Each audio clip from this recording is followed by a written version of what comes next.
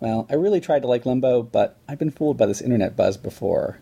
And $15 is a little high for an impulse buy.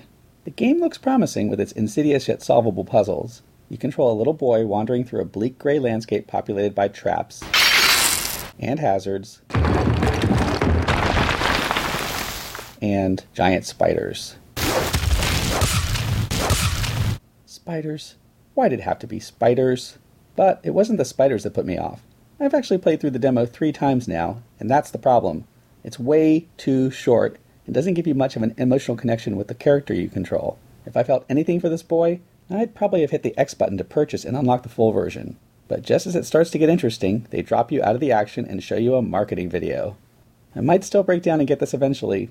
They'd have me if it was $10, but for now, I'm going to finish Crackdown 2 and Plants vs. Zombies.